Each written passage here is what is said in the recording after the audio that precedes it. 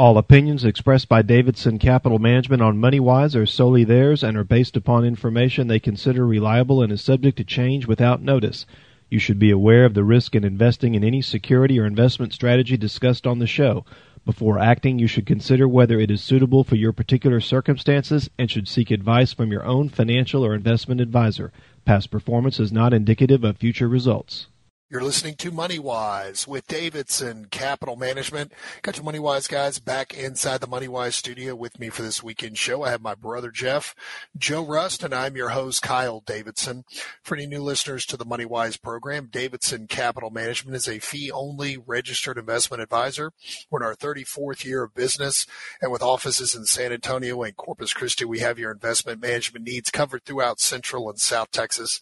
And if you'd like to learn more about us, you can go to our website at davidsoncap.com, or if you'd like to give us a call in our office on Monday to discuss your personal financial situation or take advantage of a portfolio review and analysis from your MoneyWise guys, you can reach us in our San Antonio or Corpus Christi office toll free at 1-800-275-2162. If you'd like to send us an email, you can send all emails to moneywise@davidsoncap.com. And don't forget, you can subscribe to the MoneyWise podcast through Apple Podcast or any of your favorite streaming podcast apps where you can leave your comments. And don't forget to like the show. Well, as we kick off every weekend's MoneyWise program, I turn it over to my brother Jeff to go into the numbers from Wall Street from last week. So, Jeff, take it away.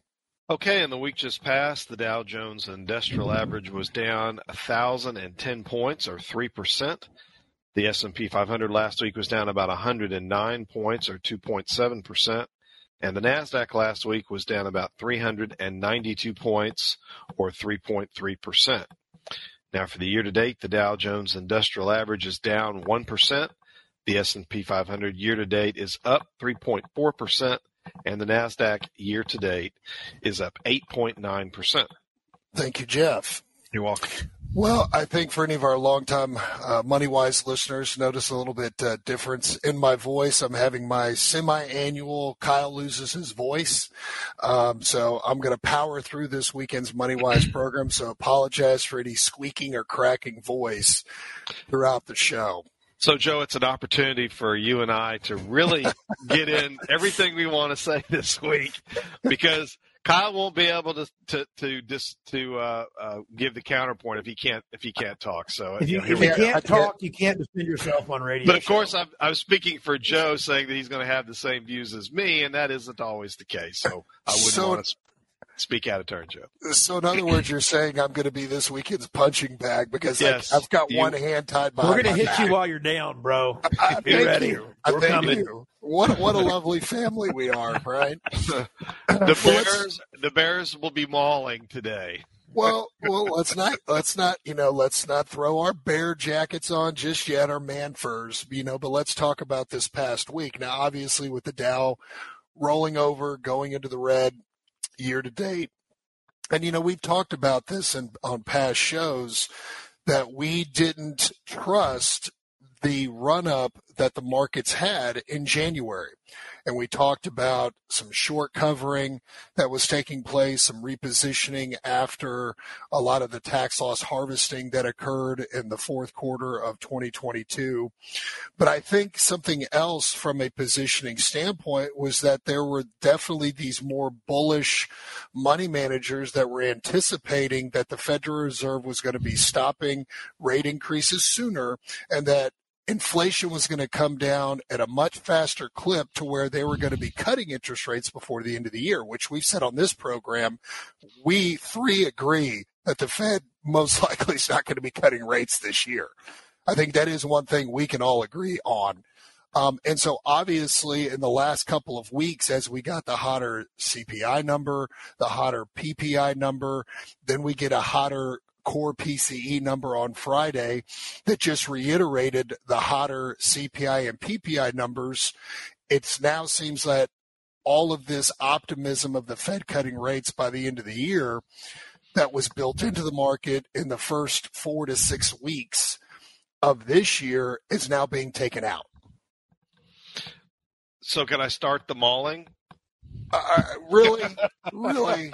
Because I'll just ring the bell. How Ding, ding. about you maul you add up a something little.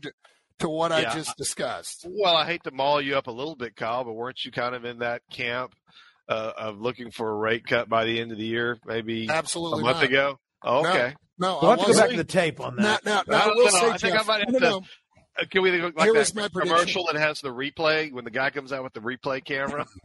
Now, here was my position at the beginning of the year. I said that the Fed most likely is going to increase rates twice. Now, with that said, over the last couple of weeks with the CPI and PPI number and now the core PCE, and I said this on last weekend's show and have had this conversation with clients, I am now more in your camp, Jeff, where we're probably going to see 3 rate increases. So we'll have one in March. We'll have another one as we get into the second quarter. And I wouldn't be surprised if we get one more. So we possibly could see 4 rate increases this year, but I'd say 3 for sure. So I'm now in agreement with your prediction from the beginning of the year. There's also a little bit of talk. I mean, Friday, I think I was reading that there's some forecasters think there's a 30% chance that they're going to raise rates the next session 50 basis points. And that could shock the markets a little bit if all of a sudden they do that. I think that maybe the market can digest slowly, 3/4 rate hikes in a row. But well, and that might be what we're possibly pricing in this past week, is that there could be a 0.5% increase at the next rate meeting. And so that is a possibility, and that percentage has been increasing. But the other thing, though, that we have to see, and this is why we've been talking on this program about being patient, not getting sucked in or the fear of missing out, because the markets are not going to snap back to all-time highs in 3 or 4 weeks. It's just not going to happen. And so we have to now hear the PPI, CPI, the core PCE data from February to see if possibly the hotter numbers in January was just a beginning of the year anomaly. But if it's confirmed when we get the February data that it is also hotter, then this is going to just extend the Federal Reserve, and not only the length of time they're going to be raising rates, but possibly the magnitude each rate increase. So, because I know that there was a lot of discussion the last couple of days of this past week that January and the hotter inflation data could just be an anomaly, but we still need a lot more data before we can determine whether that's true or not. Well, the market seems to be voting at this point that I'd rather just get out of what I bought in January and take my whatever profit I have left and find out if it is an anomaly or not. And so here we are with it. If you have another week like this, the S&P is going to be negative for the year, and the NASDAQ is going to give up half of its gains again in 1 week for the year, and we'll beat up 4% in the NASDAQ. So it's the fantasy that drove the markets up in the last 6 weeks that ended when that unemployment number came out. That fantasy is now over, and I'll stop and we'll pick that up on the other side. Okay, so let's take our first commercial break. You're listening to Money Wise with Davidson Capital Management. Your Money Wise guys will be back after this. Welcome back. You're listening to Money Wise with Davidson Capital Management. If you'd like to learn more about the Money Wise guys, you can go to our website at davidsoncap.com. Or if you'd like to give us a call in our office on Monday to discuss your personal financial situation or take advantage of a portfolio review and analysis from your Money Wise guys, you can reach us in our San Antonio or Corpus Christi office toll free at 1-800-275-2162. If you'd like to send us an email, you can send all emails to moneywise@davidsoncap.com. And don't forget, you can subscribe to the MoneyWise podcast through Apple Podcasts or any of your favorite streaming podcast apps where you can leave your comments. And don't forget to like the show. So if you're just tuning into this weekend's MoneyWise program, continuing to recap the happenings of Wall Street from last week, now we've had, 2 down weeks in a row. We've seen hotter inflation data, whether it's the producer price index, consumer price index, the core personal consumption expenditures, which was originally the data point the Fed used to determine interest rates and whether they needed to increase or decrease. And of course, they came in on Friday hotter. In fact, the year-over-year PCE or personal consumption expenditures came in year-over-year at 5.38%. But the month-over-month is what really got the attention of the market because it was up slightly over 0.6%, 0.62% to be exact. And that's what definitely caused jitters throughout the market. And then what do we have next week, Jeff? We have employment data that's going to be coming out. Is it actually we don't. It is. We don't. Okay. It's the following Friday. I thought we were going to have employment data, but it's not going to be until the 10th. So next week we have durable goods, pending home sales, and construction spending. I don't think there's really anything in those numbers that's necessarily market moving. And we're down to the very, very tail end of earnings news. I think we only have like 2 or 3 stocks in our portfolio that are left to report earnings for the fourth quarter of 2022. So there's not a lot of news from the earnings front. There isn't necessarily any inflation news next week. And so we've got 2 trading days to end February. And February at this point is looking negative. And I'll correct something, Kyle. We're three straight weeks down now on the S&P 500, probably on the Dow and the NASDAQ also. So, like I said before, the fantasy of the pivot, the whatever you want to call it, and we're going to be getting rate cuts at the end of the year. So let's start buying stocks now. That is over. That is not being supported by the data that's come out here the last few weeks. The data is showing that there's still more work to do. I will agree with what Kyle said that these numbers could be an anomaly. That is true. It could be an anomaly, but we're not going to know for another month whether those numbers were an anomaly or not. And so, what happens in between? What's the catalyst, as they like to use on Wall Street, for stocks to go higher or lower? Are there more catalysts to push stocks higher, or are there more catalysts to push stocks lower? Yes, Joe. There's another point of view on this. So say we're going to have three more rate hikes to the end of the year, and a couple of analysts have come out and said, all right, even a very bearish analyst said his best case scenario, until the Fed, quote unquote, no fun till the Fed is done, maybe we're in this range, okay, of the S&P, and Kyle may have the numbers better than I do, and maybe that's where we are. Maybe we keep trading in this range until we actually get through this rate hiking cycle, and we can see light at the end of the tunnel. I mean, at the beginning of the year, everybody's like, oh, guess what? We're going to have maybe we were wrong. We were all thinking the second part of the year may be good, and the first part is not going to be as good. And then everybody shift their ideas and said, well, maybe we were wrong about that. Maybe the first part of the year we're going to see the market rally, and maybe the end of the year may not be so great. So getting back to my point that I've talked about the last couple shows, trying to handicap the unhandicappable is still difficult. But I think I'm not making a call here, but I think we might be trading in a range until we get to the third quarter of this year, or we at least get through these rate hikes. But I don't see a pivot. I don't see them cutting rates.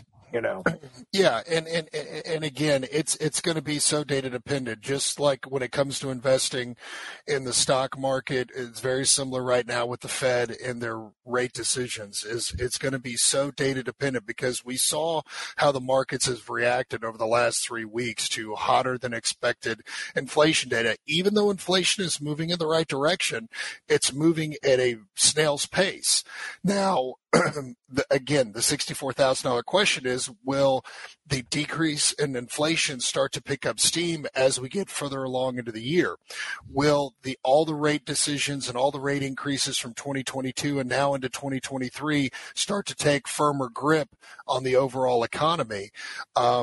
And you just don't know. And this is the reason why we've been preaching patience on the MoneyWise program for an extended period of time, not to get too over allocated into stocks. I mean, as of Friday's close, if you look at our moderate allocations, we're hovering right around the 42% allocation to stock. But the other part of our portfolio, the 58% portion of the portfolio on the fixed income side, we're getting north of 4% in total return on that side of the portfolio. And so you have to take advantage of this higher interest rate environment that we've talked about on this program that we haven't had access to in over 15 years. And talking about range, we've right now, and I agree, Joe, we're really stuck in a range, 4,200 on the S&P on the resistance at the top line resistance and 3,800 on the support side. So that's the range that the market has been operating in for an extended period of time, about a 400-point range. And as of Friday's close, we have the S&P 500 right smack dab in between the 50-day moving average and the 200-day moving average. And as I said on last week's program, the real big line in the sand from a support side of the market in the S&P 500 is 3765. If we break below 3765, then we could be heading back to those October intraday lows of 3490. But again, it takes time. I mean, you look, we were talking about this before the show. The longer term pattern for the S&P 500 going back to its all-time high in January of last year is we're still in this bear trajectory. If you take a shorter period of time going back really to October of last year, it's showing a little bit more of a bullish trend. So this is what we talk about, that handicapping the unhandicappable. Yeah. We had that trend occur between June and August, only to have it ultimately fail and go lower because the markets were expecting the Fed to not raise interest rates as much. And then what happened? Jackson Hole came along and changed everything. And that's when after the Jackson Hole meeting is when we later went down to about 3,500 on the S&P. But here's the difference. But here's really the difference is that none of us would anticipate the Fed to be raising interest rates this entire year like they did last year, starting in March. None of us anticipate that. Well, no one's anticipated that. The market's not handicapping that anyway. The Fed is not saying that in any way. But if they do follow through on 3 additional interest rate increases, we'll just call them 25 basis point increases, that's going to take the Fed funds rate to 5.5%. When was the last time we had 5.5% federal funds rates? I'm not even sure we've had 5.5% Fed funds rates this century, because that would put mortgage rates. I mean, is that going to put mortgage rates in the 8s, the high 7s, the low? No, not the 9s. I mean, would that put mortgage rates, almost at 8%? I mean, interest rates, and we hadn't said anything about interest rates in general. We talked about the Fed funds rate this week, but interest rates in terms of like the 10-year Treasury has moved up 0.1% here these last few weeks. As the market has come down, interest rates have come up. We were up another more than 0.1% in the week just passed. We went out Friday, 3.951 on the 10-year Treasury. I saw our 2 years, which we've got money, some recent purchases in the 2-year yield range, pushing 4.8%. We have actually decided, we put some money aside a few weeks ago, thinking we were going to either deploy it into stocks or buy some more stocks or buy some more bonds or both. And on Friday, we decided to put that money back into our high yield money market fund, because if they're going to keep, if now the trend seems to be the Fed's just going to keep raising rates for the next couple of months, we can be patient when we start making another purchase out, maybe 2 or 3 years. I heard some guy on CNBC talking about, buying bonds out in 3 and 4 years. It's like, why? Why do I want to do that right now when I can get better yields at in 2 years out. And I guess the only guess is that he's assuming, this particular advisor is assuming, that interest rates are going to be lower 3 or 4 years out. I have no idea. Nobody knows when interest rates are going to be 3 or 4 years out. And I see we're coming up the break, so I'm going to stop there and pick it up on the other side. Okay, and we'll pick that up after the break. You're listening to Money Wise with Davidson Capital Management. Your Money Wise guys will be back after this. Welcome back. You're listening to Money Wise with Davidson Capital Management. If you'd like to learn more about the Money Wise guys, you can go to our website at davidsoncap.com. Or if you'd like to give us a call in our office on Monday to discuss your personal financial situation or take advantage of a portfolio review and analysis from your Money Wise guys, you can reach us in our San Antonio or Corpus Christi office toll free at 1-800-275-2162. If you'd like to send us an email, you can send all emails to moneywise@davidsoncap.com. And don't forget, you can subscribe to the MoneyWise podcast through Apple Podcast or any of your favorite streaming podcast apps where you can leave your comments. And don't forget to like the show. So continuing recapping of Wall Street for this weekend's MoneyWise program. It's funny, Jeff, because and Joe, I've been reading just more and more articles about, where's some of the best places to position, where's the best place to position money, and they're all talking short-term treasuries.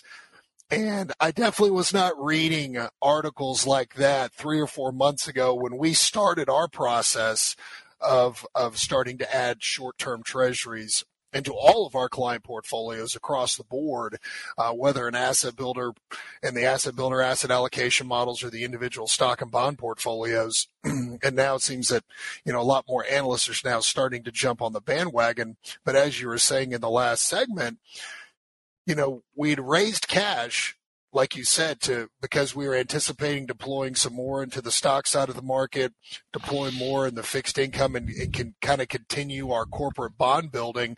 But now after this hotter inflation data across the board, we decided on Friday to just put that money right back into our higher yielding position traded money market account and let the data come to us. Yeah, I'm not in fear of rapidly declining interest rates, nor am I in fear of rapidly increasing stock prices. We, as Joe aptly put it in the first segment, we are stuck in this range. And if you believe that the range is between 38 and 4,200, we are maybe slightly below the center of that range right now. And we have no news next week to really push the markets one way or the other, unless there's some Fed speak. I should have gone and seen who's got any speeches scheduled next week. I'll do that and come back with that information on the next segment. That's about the only thing that's going to move the markets, is if there's any Fed speeches next week, because there isn't anything economically, there really isn't anything from an earnings point of view. The momentum right now is not up. The momentum is switched. The momentum now is decidedly down. And if we don't hold that channel, as we've been talking about, then there's 300 points lower to get us to the low we saw last October, right at 3,500. And that would take, and I'm not exactly sure where we are right now in terms of high to the current price. If we're back in that minus 20%, which is the classic bear market measurement. But we may, if we're very close to it now, we definitely may be there next week. So we'll be back officially in the bear market. And we'll have all those bears. They're going to march all the bears out on CNBC.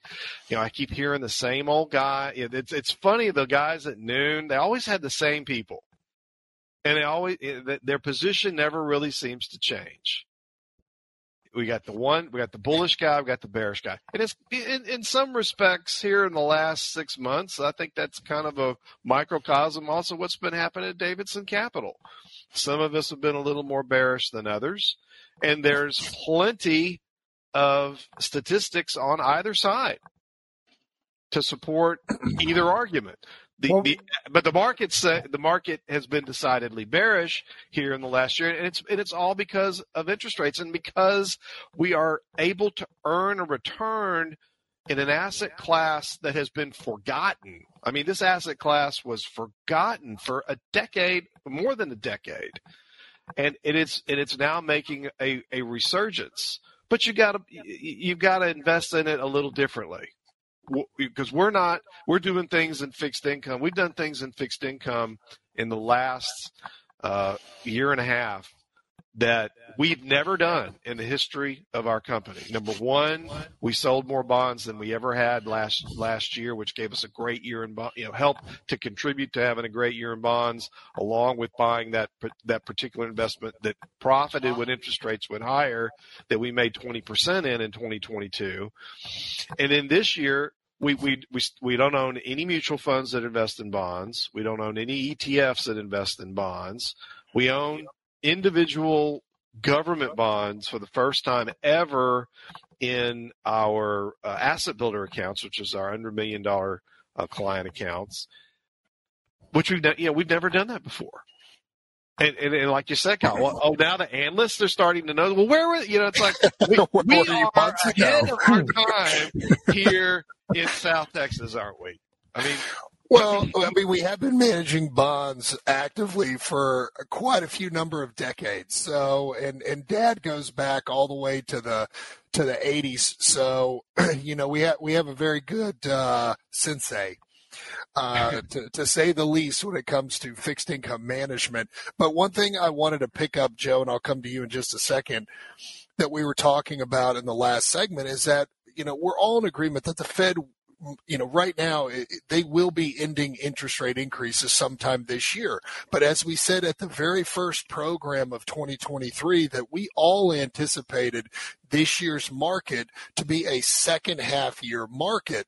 Now, after we had the nice run up in January, we're all starting in our strategy meeting saying, did we miss it? Is it going to be more of a first half of the year? And a lot of analysts started marching out in the financial entertainment press kind of saying the same thing.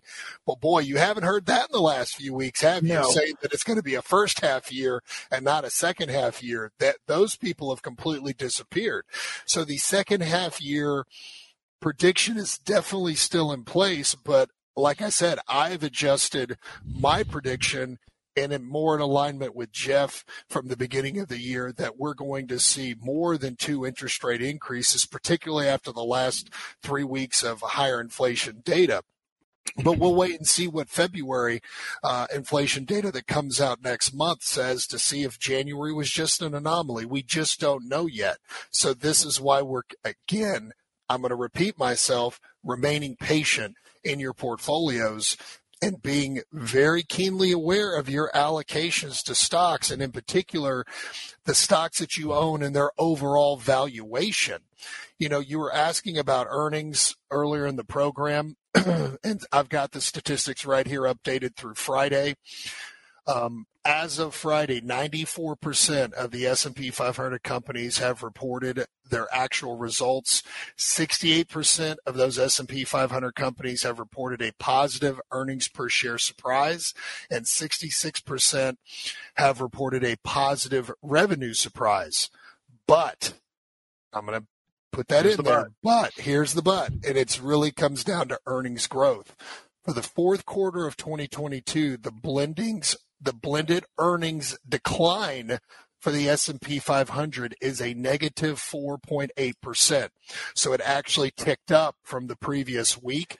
Now, if negative 4.8 earnings decline holds true, this will be the first year-over-year earnings decline since the third quarter of 2020, when it was down 5.7%. Now, the one other thing I wanted to mention is looking at valuations. Currently through Friday, the forward 12-month price earnings ratio for the S&P 500 is 17.7, which is just 0.5 higher than the 10-year average of 17.2. So the current valuation for the S&P, it's below the 5-year average of 18.5. It's slightly above the 10-year average.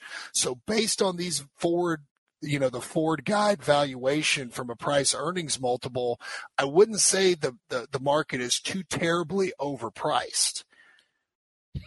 Well, I want to hit If on you're something looking real at quick. on a 5-year basis, Jeff, it's below the 5-year average, and it's slightly 0.5% or 0.5 above the 10-year average. I don't believe the bear market has ever ended with valuations at 18 times. Yeah, and then Kyle threw out statistics before the show about 10 out of 14.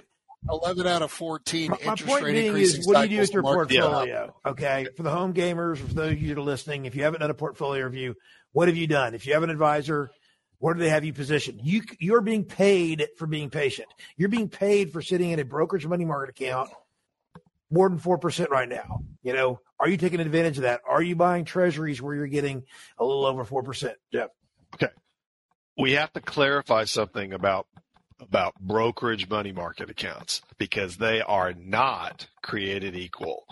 And what we are invested in trades like a mutual fund. I would imagine, Joe, that the legacy distribution system probably wants their clients to keep their idle cash in the lowest yielding money market fund that they could possibly keep them in, because that's going to make them a heck of a lot of money. Right. They'll move into investments they can make money on. They're probably not going to be advertising, if it's even offered. I mean, I have no idea. Most of the couple of portfolio reviews that I've done in the week just past, there was hardly any bonds in either one of those portfolios, and these are portfolios that had 30 to 60 securities spread across a bunch of different accounts. There's very little fixed income securities in the portfolios. And there certainly weren't any high yield money market fund options that they were invested in. Most, Wall Street isn't going to want you to be in a money market or a high yield money market. Oh, I'm running out of time, so I'm going to stop right there, and I'll come back. After the break. I hate to cut you off. You're like butter because you were on a roll. So let's take our next commercial break. You listen to Money Wise with Davidson Capital Management. We'll be back after this. Welcome back. You're listening to Money Wise with Davidson Capital Management. If you'd like to learn more about the Money Wise guys, you can go to our website at davidsoncap.com. Or if you'd like to give us a call in our office on Monday to discuss your personal financial situation or take advantage of a portfolio review and analysis from your Money Wise guys, you can reach us in our San Antonio or Corpus Christi office toll free at 1-800-275-2162.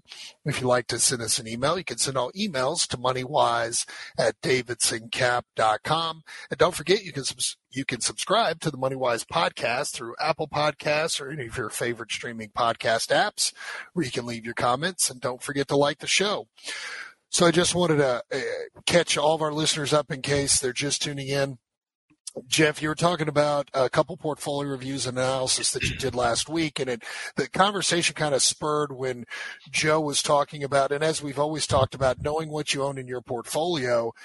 And, the one thing that we have access to as a registered investment advisor through our custodian is a position-traded money market account that trades like a mutual fund, but is definitely paying a lot more of a lucrative annualized yield than I think what we're suspecting that most of the legacy distribution brokerage firms out there would be paying their customers. So I wanted to let you pick it up.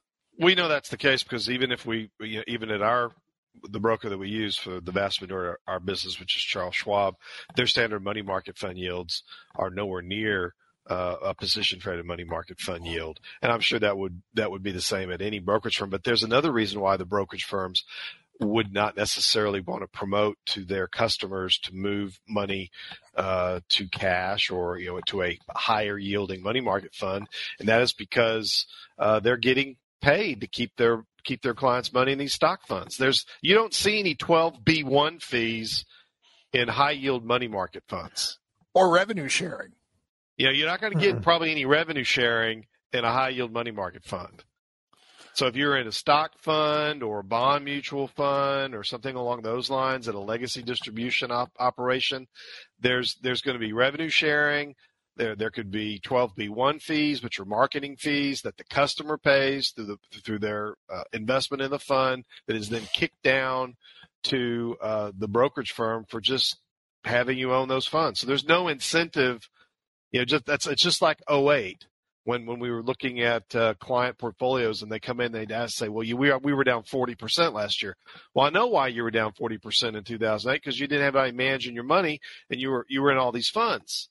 You're in all these mutual funds. And why are you in all these mutual funds? Because if they moved you to cash, if they actually position your portfolio defensively, it would hurt them economically, them meaning the brokerage firms. So they have a vested interest in keeping you fully invested in things that make them money, not necessarily things that always make you money. Wouldn't that be called a passive strategy, Jeff? That it we is have called rattled a passive on, strategy. That we've rattled on and on about this on this program for but 17, we 18 rattled. years? We rattled on and on for years about how we didn't own any bond funds at all. We didn't have any ETFs and bonds. We didn't have any mutual funds and bonds, and now that's changed. Now it's okay to own some bonds. Now, you have to own the right ones. I'm not saying go out and buy a long maturity bond fund in this environment, because I don't know how many more times they're going to the Fed's going to raise interest rates. And right now it's paying more to be short maturity oriented than it is to be long maturity oriented. Is someone at the legacy distribution system going to be smart enough to pick up on that? Heck no, they're not. That's not their job. Their job is to gather assets and manage the portfolio as passively as possible. Yeah, I would love to know how many RIAs, registered investment advisors, actually implement somewhat of a laddered bond portfolio or laddered bond portion for their portfolio or fixed income. I don't think I've seen one of those since I've been here. Joe, every time we talk to prospective clients or just even talk to other money managers, we are very much old school. We are old school stock and bond, jocks. And more and more firms are getting out of that business, that they don't want to do it anymore. For one, they just don't have the expertise. They don't have an investment management philosophy that they adhere to. And it takes a lot of work. It takes a lot of research. A lot of research. A tremendous amount of research and time and effort. That's what you're paying us a fee for, by the way. If you're paying us a fee, you're paying for that. So totally changing the subject, I'd said in the previous segment I was going to look to see if there are any Federal Reserve governors speaking next week that might move the markets one way or the other. We have Governor Philip Jefferson talking at Harvard on Monday, and the topic of his speech will be recent inflation and the dual mandate. That ought to be an interesting speech. I see it looks like it's going to be you can watch it live. He's listening to online. The other one is Christopher Waller will be talking at an event on Thursday, and the topic is the economic outlook. So I'm sure there's probably going to be some questions about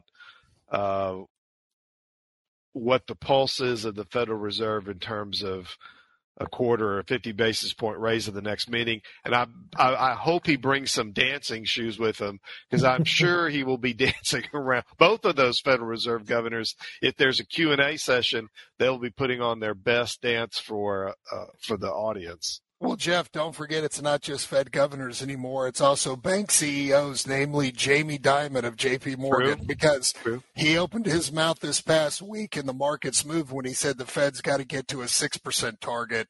I've even read stories from some people that are way out there saying the Fed needs to get up to an 8% federal funds rate and do it very quickly and just tear the Band-Aid off. But I just want to, before we get to the top of the hour, there was something that Rick Santelli, who's one of the CNBC anchors or broadcasters, but he is a former bond trader. So he has a lot of industry experience, not just experience reading a teleprompter. And he made a comment about all the Fed interest rate increases. He says it's very similar to taking an antibiotic when you're sick. And his concern is that the Fed is going to push it too far as raising rates. He's saying it's no different than you go to the doctor, you get your prescription, and you go home and you take your first antibiotic. Then 10 minutes later, you take another antibiotic. And then 10 minutes after that, you take another one, and then another one. He said no one would do that. He said this is exactly what the Federal Reserve is doing with interest rates, and why he's screaming from the top of his lungs is that they need to pause and give it time to allow these interest rate increases to fully filter in through the economy. But I just thought that was one of the best analogies I had heard in some time. And of course, it would come from a former bond trader that comes up with that analogy. And I said, I've got to mention that on the show because it was one of the best I've heard in a long time. Well, all I can tell you is service inflation is alive and well.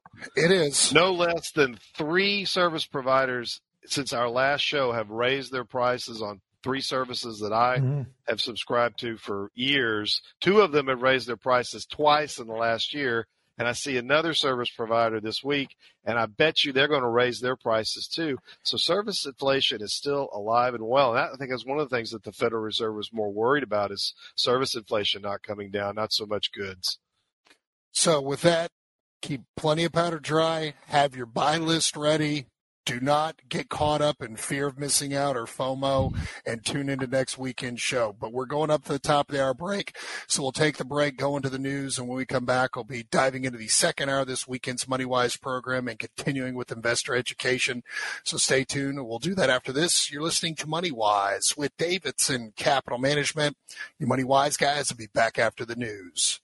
All opinions expressed by Davidson Capital Management on MoneyWise are solely theirs and are based upon information they consider reliable and is subject to change without notice. You should be aware of the risk in investing in any security or investment strategy discussed on the show.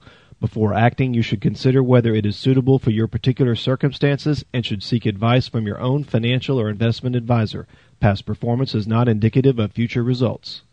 Welcome back. You're listening to MoneyWise with Davidson Capital Management. If you'd like to learn more about the MoneyWise guys, you can go to our website at davidsoncap.com.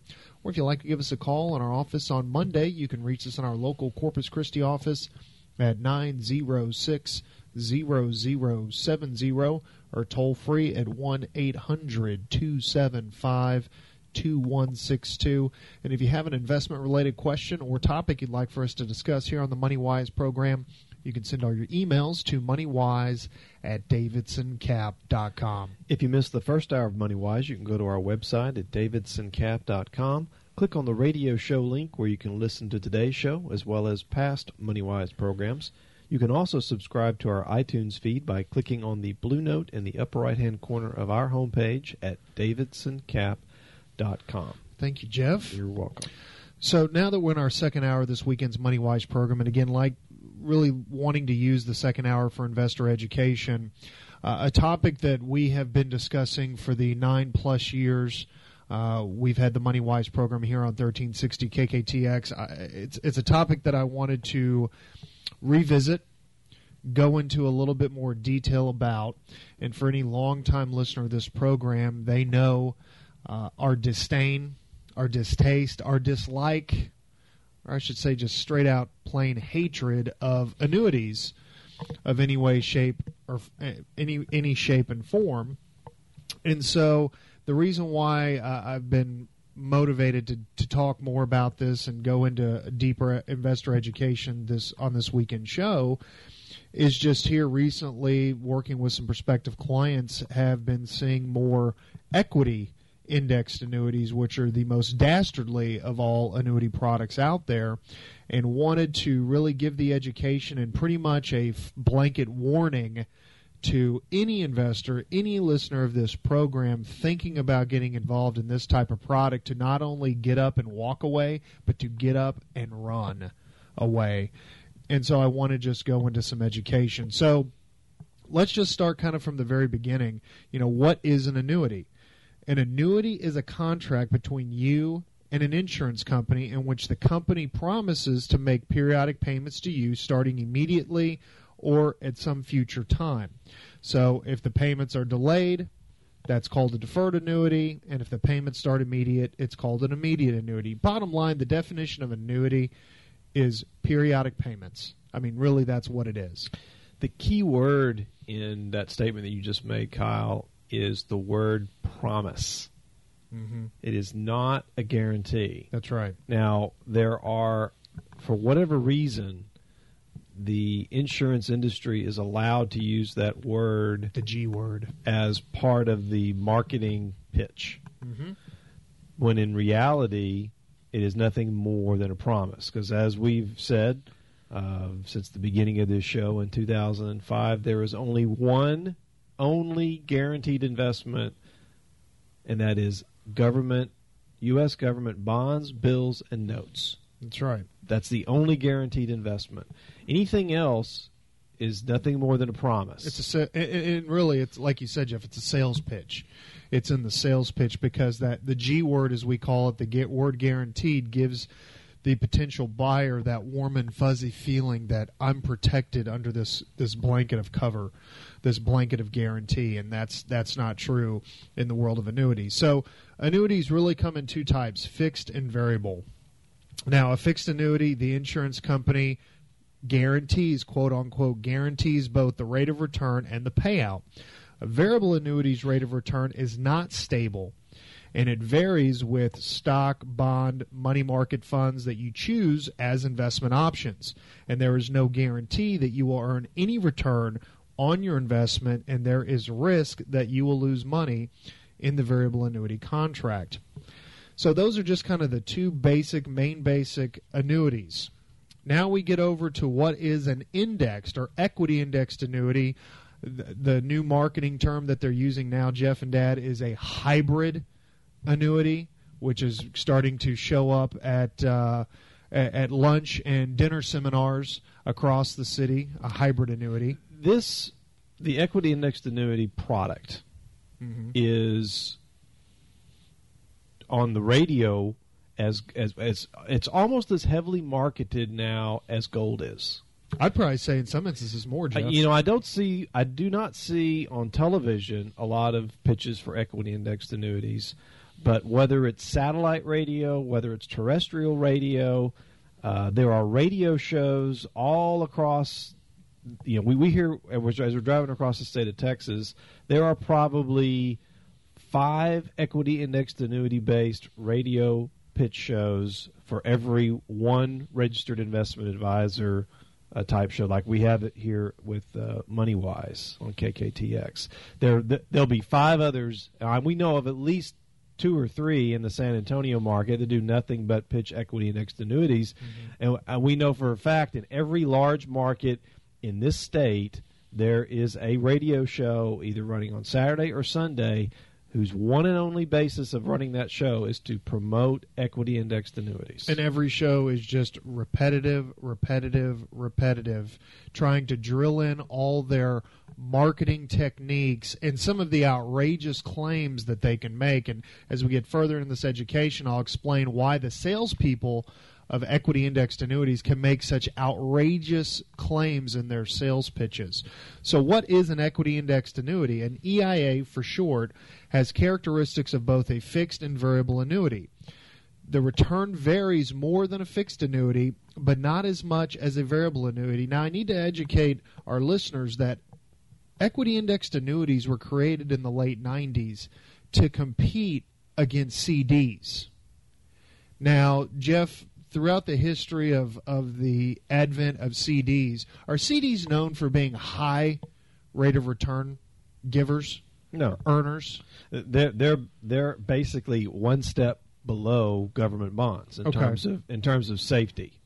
And return. And then return. CDs are back if you buy a CD at a commercial bank and it has FDIC insurance, and you buy the CD under the FDIC insurance limits, then you are covered by the FDIC insurance program if that bank should fail. So with this in mind, knowing that equity indexed annuities were created in the late 90s to compete with CDs, that should tell you right off the bat that your rate of return is going to be low, no matter what pitch the salesperson on the other side of the desk is giving you. Know in the back of your mind, these things were created to compete against CDs. And so you might be looking at a rate of return slightly higher. And when I say slight, I'm talking slightly higher than what you could get in a fixed annuity. And as we get further into the education, I know we're bumping up on a commercial break, you'll see that with a rate of return that might slightly be a little bit higher than a CD or slightly a little bit higher than a fixed annuity, of why you would want to avoid these things like the plague when we really start to get into the guts of how these things are actually composed. And we'll do that after this. You're listening to Money Wise with Davidson Capital Management. We'll be back after these words. Welcome back. You're listening to Money Wise with Davidson Capital Management. If you'd like to learn more about the Money Wise guys, you can go to our website at davidsoncap.com. Or if you'd like to give us a call in our office on Monday, you can reach us in our local Corpus Christi office at 906-0070 or toll free at 1-800-275-2162. And if you'd like to send us an email, you can send all emails to moneywise@davidsoncap.com. So continuing our education about equity indexed annuities and why you should avoid these things like the Black Plague. Just going into the basics of what exactly it is. An equity indexed annuity, again, has characteristics of both a fixed and variable annuity. And again, these things were created back in the late 90s to compete against the returns of CDs. So if you're thinking about buying an equity indexed annuity, you can know right off the bat, no matter what pitch the salesman gives you, that your rate of return might be a little bit higher than that of a CD. But as we get further into this education, you will see how illiquid these things are and how horrible these products are, and we're doing our best to educate our listeners to avoid this, so we will stop seeing prospective clients coming into our office having bought these horrendous products. So let's get back to the EIA. Now, equity indexed annuities offer a minimum rate of return or rate of interest and an interest rate linked to a market index. Now, what is the guaranteed minimum rate? Well, typically the guaranteed minimum rate is at least 87.5% of the original premium paid. And that interest rate is going to vary depending upon insurance company of about 1 to 3%. I mean, that'll be your minimum rate of return of 1 to 3%. Now, remember, if you surrender the equity indexed annuity early, you will have to pay a significant surrender charge and a 10% tax penalty, which will reduce or eliminate any returns. And I wanted to talk about that. If you're funding annuities, and this goes for equity indexed annuities, fixed annuities, variable annuities, if you're funding annuities with after-tax dollars and you're pre-59.5, if you take out any money from that annuity, whether it's a full surrender, if it's a 10% free withdrawal, when you receive those dollars, a portion of those dollars would be considered gains and taxed as ordinary income, and you would have to pay a 10% early withdrawal penalty. Now, the tax consequences of annuities are typically not disclosed by the salesperson. The salesperson only talks about how great the tax-deferred growth is, but they don't explain to you that when you pull money out of an annuity, how it's taxed, really the detrimental tax effects it has on the way coming out. And that's something that everyone needs to keep in mind. What we have found, Jeff and I and Dad, what we have found when salespeople are selling annuities, they sell based on half-truths. They only tell you half of the story. They only tell you the good part of the story. They never tell you the bad part of the story, because if they told you the bad part of the story, you would never sign on the dotted line. You would never, ever in a million years buy any type of an annuity product if they gave you the full truth about these products. And that's what we're here doing today, is giving you the full truth about these products to really educate you, so you know going in that if this product is pitched to you or positioned to you, you will get up and walk away from the table. So how good is this quote-unquote guarantee? As Jeff and I said earlier, guarantee is only as good as the insurance company that wrote it. So it's not a guarantee, it's a promise. And when it comes to these quote-unquote promises, something else that an annuity salesperson will not tell you is that the state of Texas has a state insurance trust, where basically that trust is in place in case an insurance company goes out of business. Well, in the state of Texas, the maximum amount of restitution you could receive back from this trust fund in the state of Texas, if an insurance company that you had assets with went out of business, is $250,000. So if you go and put $500,000, $600,000, $1 million, whether it be a fixed annuity, equity indexed annuity, or variable annuity, and this insurance company goes belly up, the most you could receive back from the state of Texas would be $250,000. Something else a salesperson is not going to tell you when they're selling you this product. And I can tell you this, during the financial crisis, if we as taxpayers hadn't bailed out AIG with a $186 billion bridge loan to cover their books, the annuity business as we know it would be dead. Now, you don't ever see any stories about that. Nope. We talk about it. I mean, we talk about it, but the fact of the matter is, this is a secret part of the financial crisis that's never ever discussed. That's right. And unfortunately, the salesmen that were pitching these products prior to the financial crisis really haven't changed their story. It's the same story. No, the financial crisis, Dad, actually gave them more fire for their sales pitch because annuities... Well, fear has got higher. And, yeah, well, particularly equity-indexed annuities, they're sold based on fear. And really annuities in general, but especially equity-indexed annuities are sold based on fear. So the 2008 financial crisis has done nothing but bolster equity-indexed annuity sales because they can prey, the salesman, yes, and I use the word, they can prey on your fear, on your uncomfortableness, and say, you know what, Mr. and Mrs. Client, I've got the product for you. All the upside of the S&P 500 with none of the downside. How could you go wrong? That is the sales pitch. That is a sales pitch, and it's a flat-out lie. And here is the thing about that sales pitch. If you listen to it very carefully, and you'll hear this on the radio shows that promote this product, all the upside, none of the downside.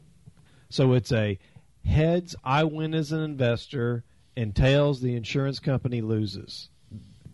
That doesn't exist. That doesn't make sense. It doesn't make sense. It's not logical. How does an organization stay in business if the markets goes up 10%? Well, you get 10%. And if the market goes down 10%, well, you get the guaranteed minimum rate of return, which might be 1 to 3%. So you win either way. Think about that logically for a second. There's no such thing as a free lunch.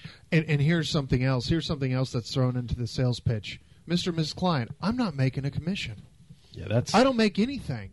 I don't make anything on selling you this product. I'm doing this purely out of the goodness of my heart because I work for free. Right. That is another part of the sales pitch. They don't go quite that far, but the oh really? You may be sorry. You may be making it a little more dramatic. You may be making it a little more dramatic, but there isn't a line item on the quarterly statement that comes to the client that says sales commission, because the sales commissions are paid directly from the insurance company into the salesperson's pocket. Okay, so getting back to equity indexed annuities, so how are the equity indexed annuity interest rates compounded, the rate of return compounded? Well, again, the indexed, when they talk about index, typically a lot of them use the S&P 500, and the index-linked gains depends on the particular combination of indexing features that the EIA uses. Now, a lot of equity-indexed annuities talk about participation rate, meaning how much of the linked index are you going to be participating in? So the participation rate determines how much of that gain in the index will be credited to the annuity. For an example, an insurance company might set the participation rate at 80%, which means that the annuity would be credited with 80% of the gain experienced by the index. Now, that sounds good. So if the S&P's up 10%, then theoretically you'd say, okay, well, I want to get 8%. That's right. Or a lot of equity indexed annuities talk about 100% participation. So you as the customer thinking, wow, I get 100% participation of the S&P 500 index, so I get all the upside, but then if it goes down and the market goes to 0 or less than 0, I get the guaranteed minimum return. Man, what a great deal. I can't believe these products haven't been around forever. Why doesn't everyone own these? That's the good part. Let's actually get a little bit deeper and talk about what every equity indexed annuity has that's buried deep in their 100-plus page prospectus. They have what's called an interest rate cap. And what happens is equity indexed annuities put a cap on the upper limit of your return. And this cap is generally stated as a percentage. So let's say that this maximum rate of interest the annuity will earn, for example, you have a cap of, say, 4%. So the market goes up 10. The S&P goes up 10%. You're capped at 4. That's the maximum amount of money that you can make. That's the maximum amount of credit that can be credited back to your account. And I'm oversimplifying this because I don't want to just bore our listeners to sleep, but there are very complicated, convoluted mathematical equations that are used to create the interest rate that's credited to the account. And I can assure you, it's not to the benefit of the policyholder. It's to the benefit of the insurance company that's providing and created the indexed annuity. And here's another little kicker. Equity indexed annuity companies pitch the interest rate caps. They pitch the participation rates. But guess what? How long do you think that those rates are guaranteed in a typical equity indexed annuity contract? Short periods of time, less than a year. 1 year. 1 year. 1 year less. Equity indexed annuities have the ability, and most of them do this, that I've done research on, to adjust those guaranteed interest rate caps and participation rates after the first year. They reset them, and they do not have to notify you of them. So what they do is they get you with the teaser rates, get you to sign on the dotted line, get you locked up into extremely long surrender penalty periods, and then 12 months later, the rug is pulled out from underneath you and your equity indexed annuity. We're going to come to the bottom of the hour break. You're listening to Money Wise with Davidson Capital Management. We'll be back after the news. Welcome back. You're listening to Money Wise with Davidson Capital Management. If you'd like to learn more about the Money Wise guys, you can go to our website at davidsoncap.com. Or if you'd like to give us a call in our office on Monday, you can reach us on our local Corpus Christi office at 906-0070 or toll free at 1-800-275-2162. And if you'd like to send us an email, you can send all emails to moneywise@davidsoncap.com. So before we went to the commercial break, we were talking about how insurance companies that sell equity indexed annuities link interest rates, or basically how your annuity is credited with a rate of return. We talked about the participation rates, how a lot of equity indexed annuities will pitch 100% participation in the linked index, which sounds great. But then you get down to the part of the contract where it talks about the rate of return caps that the equity indexed annuity basically has in place, to where they might cap you at a maximum of a 2% rate of return per month. So if the market was up 5% in 1 month, you might only get 2%. But again, before we went to the bottom of the hour break, what I have found in my research is that equity indexed annuities give you a 1-year teaser rate to get you to sign on that dotted line. And then after 12 months of signing that contract, everything changes. Participation rate changes, interest rate cap changes, and again, it's to the detriment of your account and to the betterment of the insurance company. And that is a sales pitch. That is a sales tactic. And I don't mean to steal any of your thunder, but there is another teaser that draws clients in. Oh, thank you, Jeff, for bringing that up.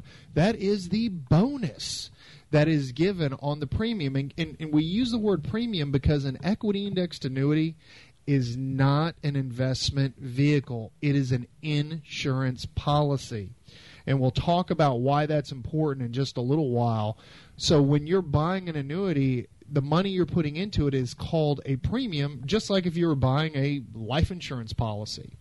And so the one thing that we always say to anyone thinking about buying an equity indexed annuity, why would an insurance company, if this product is so good, all the upside, none of the downside, why would an insurance company need to motivate a buyer with a 10% or 15% upfront bonus? And I'm talking 10% of what you're investing. So if you're putting in $100,000 with a 10% bonus, they're going to say, Mr. and Mrs. Client, we're going to give you $110,000 of your original premium. So we're going to give you $10,000 for free to buy this product. Now think about that. If this thing was as good as the salesman is making it out to be, why would they need to give you a bonus?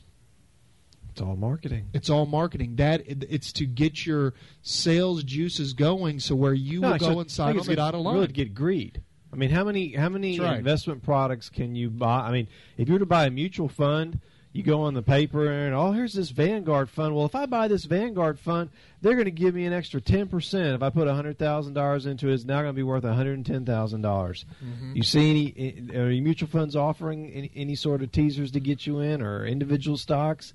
Heck no. No. This is one of the only products that I know of that in order to entice people to sign on the dotted line, they sweeten the pot with these bonuses. But you must stay in that investment for the entire. Well, there's different vesting schedules. There's for different the bonus. vesting, but you can bet your bottom dollar that you're going to have to stay in this investment for an extended period of time to ever actually see any benefit from that bonus. And when I say extended period of time, we're talking 10 years or more. Yeah, and we'll get to the surrender penalty periods in just a second. And again, as I've said to anyone thinking about buying these, if they have to entice you with free money, if this thing is really that good as it's being presented, they wouldn't have to give you anything. Well, if it were really that good, Kyle, why would we even need to be buying stocks? And why would we need to be buying bonds? And why wouldn't you be buying mutual funds? And why would all these other organizations in the United States that are selling that are managing people's money, why would we need to be spending all this time about trying to figure out what's going on in the markets? All we got to do is stick it in these equity index annuities. It's going to get all the upside and none of the downside and a bonus on top of it. And why would the majority of major insurance companies not offer this insurance product? And you bring up a good point, that of the 20 largest insurance companies in the country, that 19 of them avoid it like the plague and don't touch it with an 11-foot pole, let alone a 10-foot pole. And most equity indexed annuity providers are smaller, lower credit quality insurance companies, primarily located in the Midwest. You'll see them in Iowa. You'll see them in Missouri. You'll see them in Kansas. You don't see the MetLifes of the world. You don't see the Prudentials. You don't see the Principals of the world getting involved in these types of products. New York Life, they don't sell these types. Now, they sell variable annuities, and we're not going to go there because we don't like those either, but we're focusing primarily on the equity index annuities. And our listeners have probably heard us keep using the word product. Listeners have to understand, everyone has to understand, this is an insurance contract. This is not a security, which means that FINRA, which is the Financial Industry Regulatory Authority, and the Securities and Exchange Commission do not police these products, which also means they do not police the words that are coming out of salesmen's mouths when they're selling these. It's up to every state board of insurance to police these. And I can tell you, with past conversations I've personally had with the State Board of Insurance, I think they're really behind the curve. And correct me if I'm wrong here, Kyle, but haven't some of the major brokerage houses banned the sale of these types of investments? Well, in fact, FINRA, if you have a Series 7, which is a license to sell financial securities, stocks, bonds, options, what have you, they are really recommending you not sell these products. And that if you do want to sell these products, you have to go through quite a few hoops to even get the authority to sell them. FINRA would prefer any financial salesperson, typical stockbroker, to not sell these products. And in fact, there is an investor alert on the FINRA webpage. You can go to brokercheck.com or FINRA to actually read about the investor alerts on equity indexed annuities and how complex they are and how convoluted they are. And they're made that way and they're designed that way for a reason. So the salespeople that sell indexed annuities are not regulated by FINRA. They're not overseen by the Securities and Exchange Commission. They only answer to the State Board of Insurance, which means that in their marketing pitches, they can make some absolutely outrageous claims.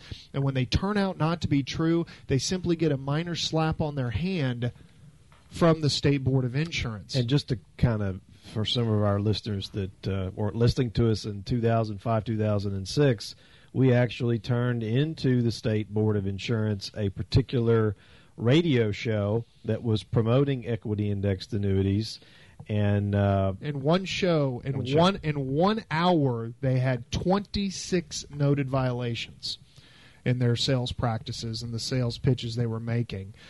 Continuing on EIAs, they carry extremely high fees and pay outrageous commissions to salespeople. In fact, I found a study conducted by 2 PhD mathematicians for a firm called Securities Litigators, where they have found that approximately 20% of premium paid into an equity indexed annuity goes directly into the pocket of the insurance company that created the EIA and to the sales force. And you keep saying EIA, equity indexed annuities. So if you're if you're buying an equity indexed annuity, putting $100,000 into it, you can almost assure yourself that about $20,000 of that is going into the pocket of the salesperson and the insurance company that has created the product. And you might say, well, Kyle, I put in $100,000 and I've got $100,000 in my account. That is true. But guess what you do have?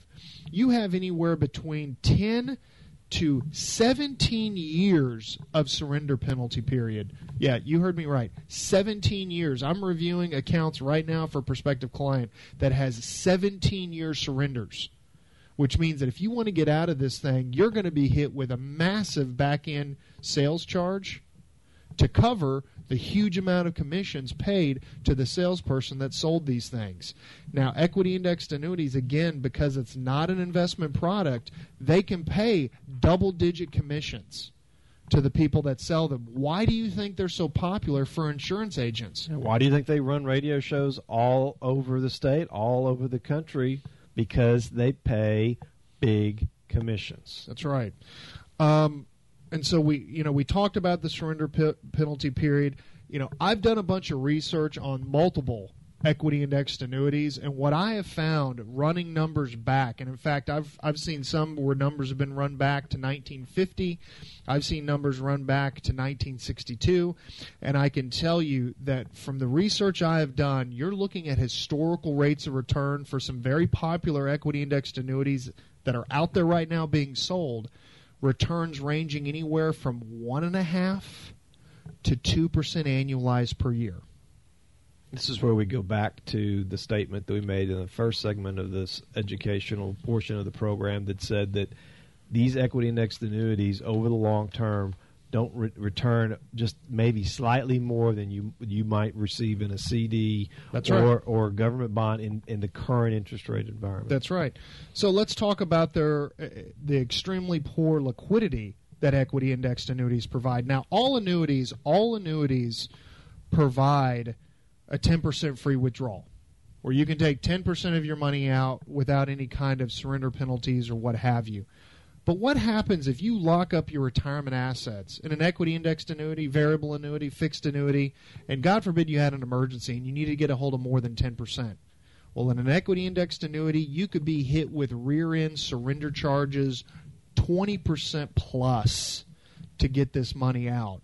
So there is extremely poor liquidity in equity indexed annuities. Coming up to our last commercial break, we're going to take the break. When we come back, I'll be wrapping up the equity indexed annuity education, and we'll do that after this. You're listening to Money Wise with Davidson Capital Management.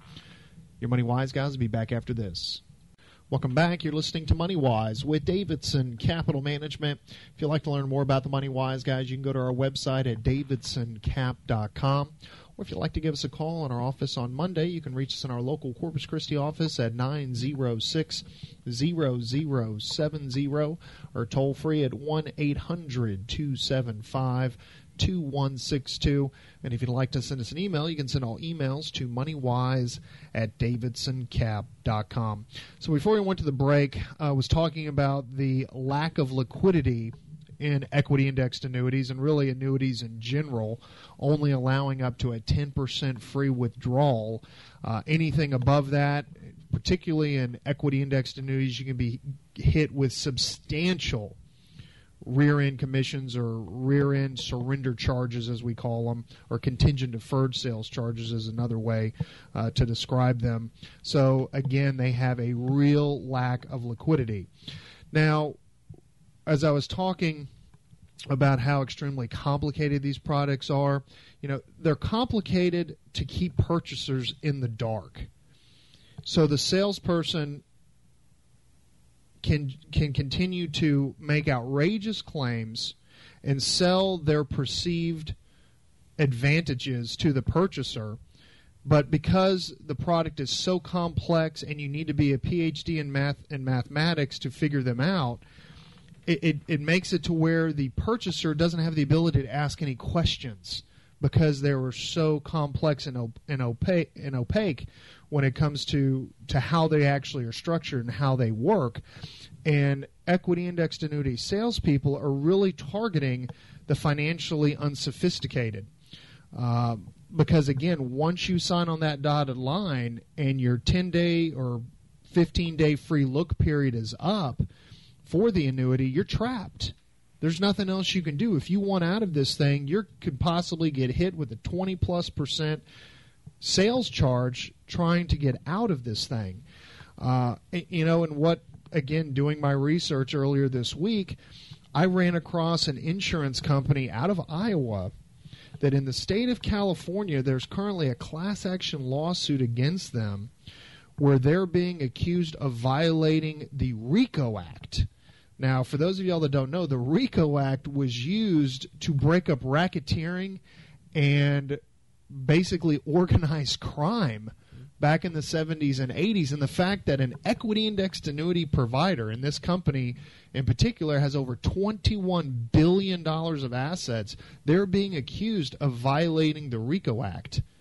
That's pretty significant, I would say. Wouldn't you say, Dad? Yes. That someone's getting accused, and actually I believe they've already lost, and they're now having to pay a huge settlement. And really what the lawsuit stemmed from was the targeting of elderly people to buy equity-indexed annuities.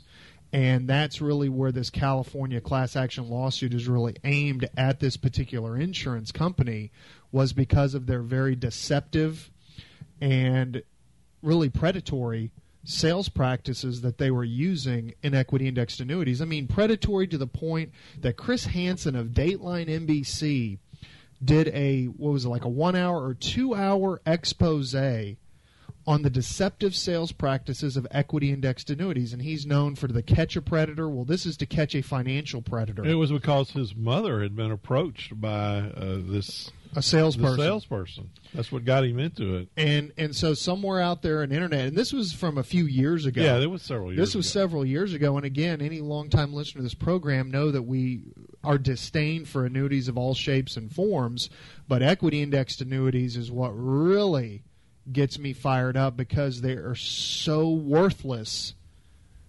Well, they're the opinion, bubonic plague of all products of all that products we've ever come across. And we're doing our best to try to end the sales of these. But when you see these high commissions, and because they're targeting unsophisticated investors, they get taken by these fantastic sounding sales pitches, and then realizing after they sign on that dotted line, whoops, I made a huge mistake, but it's going to cost me a fortune to get out of this thing and to fix my mistakes. We're trying to educate our listeners to avoid making the mistake in the first place. Has there been anyone in the last 9 years since we've been doing this radio show that called our office that said that they had an annuity of some type, and after getting a few questions answered and looking at a statement, realizing that they had an equity-indexed annuity, and then explaining to them that the markets did X and their particular investment did far less than X? Have we ever had anyone express their pleasure that they bought one of these years ago? No. In fact, the prospective client right now that I'm working on was just doing some analysis on their EIAs. Got an EIA that's had since around 2006. Since 2006. His performance return, up 15%. Moderately allocated asset builder account at Davidson Capital Management, actively managed, close to 90%. After all fees and expenses. After all fees and expenses. That's a huge difference. That's a huge difference. When you annualize that number out, again, they're making just above what a CD would return. But I can almost assure you that the sales pitch being used was all of the upside, none of the downside. And I do know, and again for education, this prospective client had told me that another big pitch to him was that annuities was the only way to shelter your assets from lawsuits. That is an absolute lie. There are a multitude of ways to shelter your assets from being sued and from liability. Being inside an IRA, inside of a 401k, inside any kind of retirement plan, that's a way to shelter annuities. You have family limited partnerships. Yeah. The last person that anyone should be asking about how do I shelter my assets from potential lawsuits is an insurance salesman. Amen.